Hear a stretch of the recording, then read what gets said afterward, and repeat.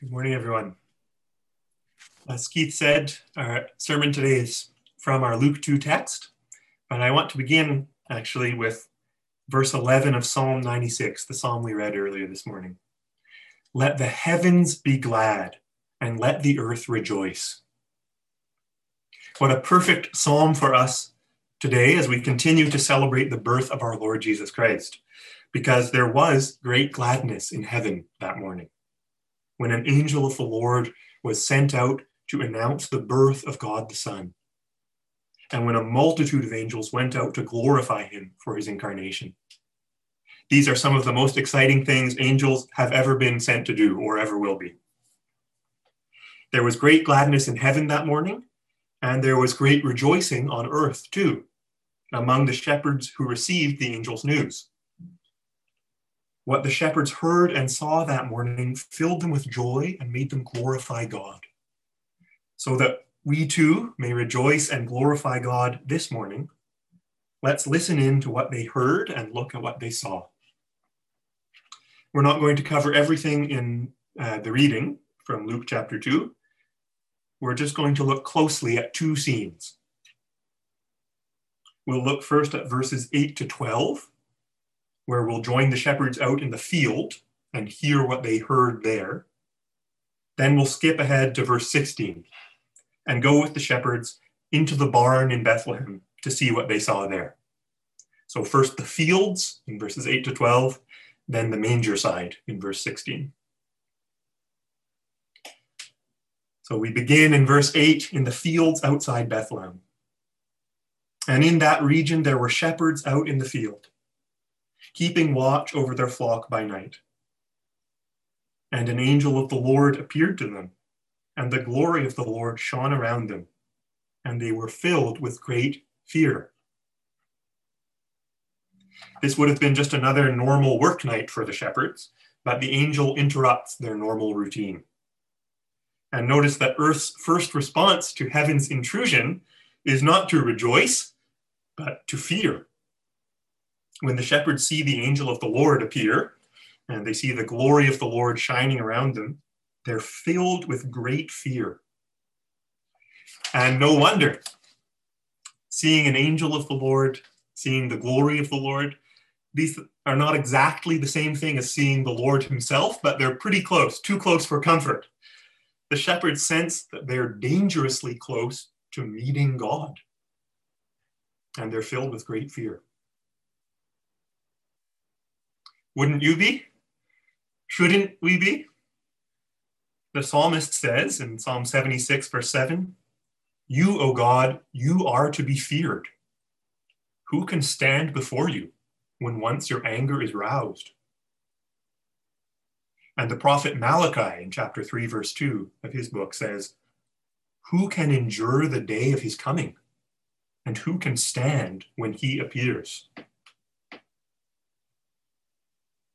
Because we are sinners, it is dangerous for us if God suddenly appears. We've done evil and we've neglected to do good. So how will we be able to stand before the God who preserves goodness and destroys evil? We love what is hateful and we hate what we ought to love. So how will we be able to endure it when the creator of all that is truly lovely returns to restore his creation to loveliness? As we are, we won't be able to stand. We won't be able to endure it. Because we have roused God's anger by our sin, the day of his coming is dangerous to us. So when the shepherds see the angel of the Lord and the glory of the Lord, they're terrified. They're terrified that the Lord himself is about to appear and that they will not be able to stand before him. They're scared to meet God, because they know that as sinners, they cannot meet God and live. Well, we sinners have many strategies for dealing with our fear of meeting God. One of our favorites is to just try and avoid God. Just avoid him. We're afraid to meet him, so we try not to meet him. We don't go to the places where we think he might show up, and we don't talk to the people who might mention him. We just avoid him. Well, this works for a little while, but not for very long. Sooner or later, we will all meet God. He didn't appear on earth to judge us yesterday, but he might tomorrow. And we aren't dead yet, but we will be soon. Sooner or later, no matter how hard we try to avoid him, we will meet God. But God's desire is not that we should meet him and crumble before his anger. Listen to what he says through the prophet Ezekiel, chapter 33, verse 11. As I live, declares the Lord, I have no pleasure in the death of the wicked, but that the wicked turn from his way and live. I have no pleasure in the death of the wicked, but that the wicked turn from his way and live. God doesn't want us to die, but he doesn't want us to avoid him either. What he does want, what he wants more than anything, is for us to meet with him and live. He wants to make us the kind of people who can stand before him, who can live before him, live with him forever, sharing in his goodness and his love, instead of setting ourselves against it.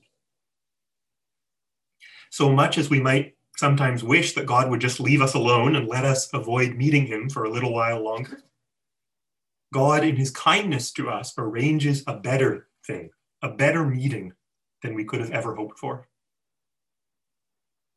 Before he comes to meet us as our judge, he comes to meet us as our Savior.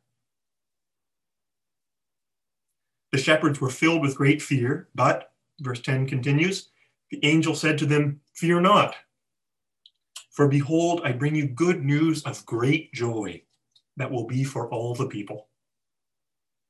They were filled with great fear, but the angel brings them news of great joy. It's by receiving and responding to this good news that earth can join with heaven in rejoicing. So, what is this good news that can transform our terror into rejoicing? The good news is that because God loves us, he's doing something to save us from the spiritual danger we've put ourselves in. The good news is that God is sending a Savior. Verse 11, "For unto you is born this day in the city of David a Savior, who is Christ the Lord." The angel's joyful privilege is to bring this news to the shepherds, to God's people, and to the whole world. Unto you is born a Savior. What does the angel tell us about this Savior? A few things. That he's born in the city of David, in Bethlehem. Bethlehem was David's hometown. And he's born to Mary, Joseph's betrothed. And through his mother's betrothal to Joseph, he's born into Joseph's family, into the house and lineage of David. When God chose a king for his people Israel, it was David that he chose, a little shepherd from a little town. And now, centuries later, right under the nose of Caesar Augustus, emperor of Rome and of the whole known world, God is raising up another king, again from this little place, from the old and forgotten house of David. The angel tells us also that this Savior will be called the Christ. Christ is the Greek word, Messiah is the Hebrew word, and in English they both just mean the anointed one. David was anointed when God chose him to be king. The prophet Samuel came and poured some oil on his head to show that he was the one chosen by God. But this Savior will be anointed to do much more than his ancestor David, much more than any of the several people in the Bible who are anointed for some task or other. This one is the Christ, the anointed one, the one anointed by God to do the thing most important to God. And wonder of wonders, the angel calls this child not only Savior and Christ, but even Lord. In the language of the New Testament, that word, Lord, can sometimes refer to merely human rulers, but overwhelmingly, it's used to refer to the supreme ruler, the Lord God of Israel. And I think that is its meaning here.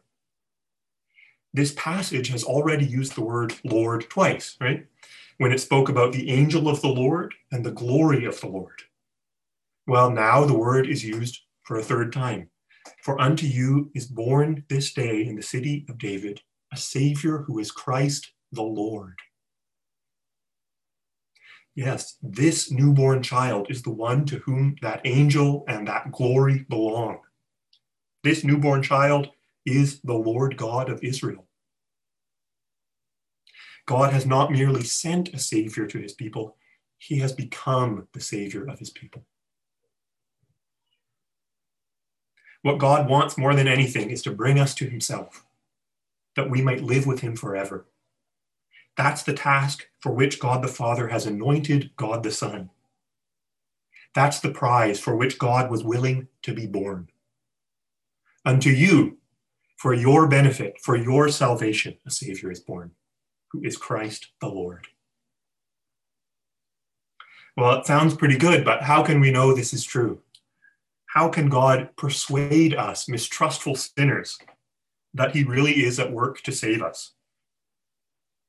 How can we know?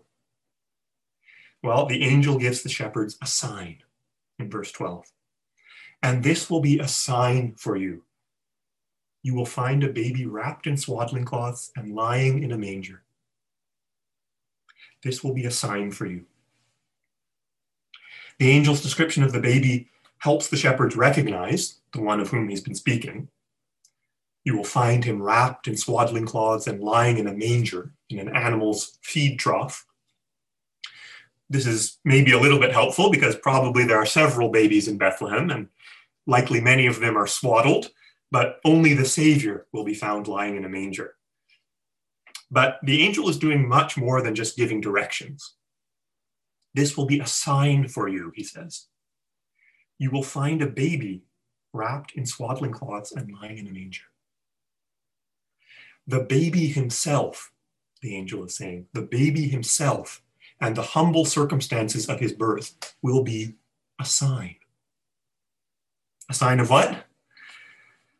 A sign that God really loves us, that he really wants to save us from sin that endangers us, so that we can meet him and live with him forever. This is a sign that he's really doing something about our sin, that he's not abandoning us to it, but coming after us to save us. This baby, wrapped in swaddling cloths and lying in a manger, is a sign, the sign, that God is at work to save us. And perhaps some of us think it's not a very impressive or persuasive sign. A baby? So what? We've seen many babies before, right? If God wants to convince us that he's at work in the world, shouldn't he do something out of the ordinary? Shouldn't he show us something heavenly, something bright and glorious? The appearance of the multitude of angels and the divine glory shining all around the shepherds. Aren't these the more interesting and persuasive parts of the story? Shouldn't those things be the sign? Well, yes, the Lord made his heavenly angels appear before the shepherds, and he made his radiant glory shine all around them. That's true. But these things were not the ultimate sign. All of that, the angels, the glory, all of that was just to point the shepherds to something better and more wonderful. This will be the sign for you. Not the angels, not the glory, but the baby. The baby wrapped in swaddling cloths and lying in a manger. So now let's leave the angels and the glory in the fields. We'll leave them there and go with the shepherds to see this great and wonderful sign, to see this thing which the Lord has made known to them. Let's skip to verse 16. And they went with haste and found Mary and Joseph and the baby lying in a manger. Notice how sparse Luke's description is here. They went and found Mary and Joseph and the baby lying in a manger. Just one short sentence, just a few plain words to describe this famous scene. I think Luke doesn't write very much here because there wasn't very much to see. It didn't really look the way it looks in the paintings or on the Christmas cards. There were no angels sitting up in the rafters. Nobody had a halo. The baby wasn't illuminated with a mysterious glow. We've left the angels and the radiance behind in the fields. Here, there's only a baby lying in a manger. A poor, probably dirty, ordinary human baby. Friends, here is the reason for heaven's gladness. Here is the sign that can turn earth's terror into rejoicing. The sight of the Lord God of heaven, born a true human. He who was begotten of the Father before the world was made is now born in the world. He who is God from God, light from light, true God from true God, has now become a true human person. He who is of one divine nature with the Father and the Son, with the Father and the Holy Spirit, has taken into his person our human nature. The same human nature that you and I share, that's what we also now share with the eternal Son of God. So yes, the Lord has become a true human. He's not disguised as a human. He's not pretending to be a human. No, he has truly become a human. His birth is a real human birth. He doesn't magically teleport out of Mary's womb. He's born in the normal human way. He doesn't have any superpowers. The newborn Savior doesn't immediately get up and start walking and talking and performing miracles. No, he's weak and floppy, like any other newborn. And his capacities are very limited, like those of any other baby. He's not cuter than other babies. He has no supernatural attractiveness. No, as the prophet Isaiah says in chapter 53, verse 2, he had no form or majesty that we should look at him, and no beauty that we should desire him. His birth is a real human birth, and as all who are born die, his death will be a real human death. When the adult Savior is nailed to the cross, he doesn't take some superhuman shortcut around the pain of his torture. No, he feels it all. He suffers it all in his body. When he breathes his last and dies, he isn't faking. He's really dead. The body that his friends lay in the tomb is a real human corpse. Even now in his resurrection and ascension, and even when he comes again, the body of our Savior is a true human body.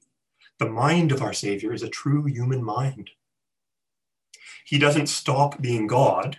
He is still what he always has been, the eternal Son of God. But he is now something else too, a true human person. He is true God and true man. So, do you want to know if God really loves humankind? Do you want to know if he's really at work to save us? Then this will be a sign for you.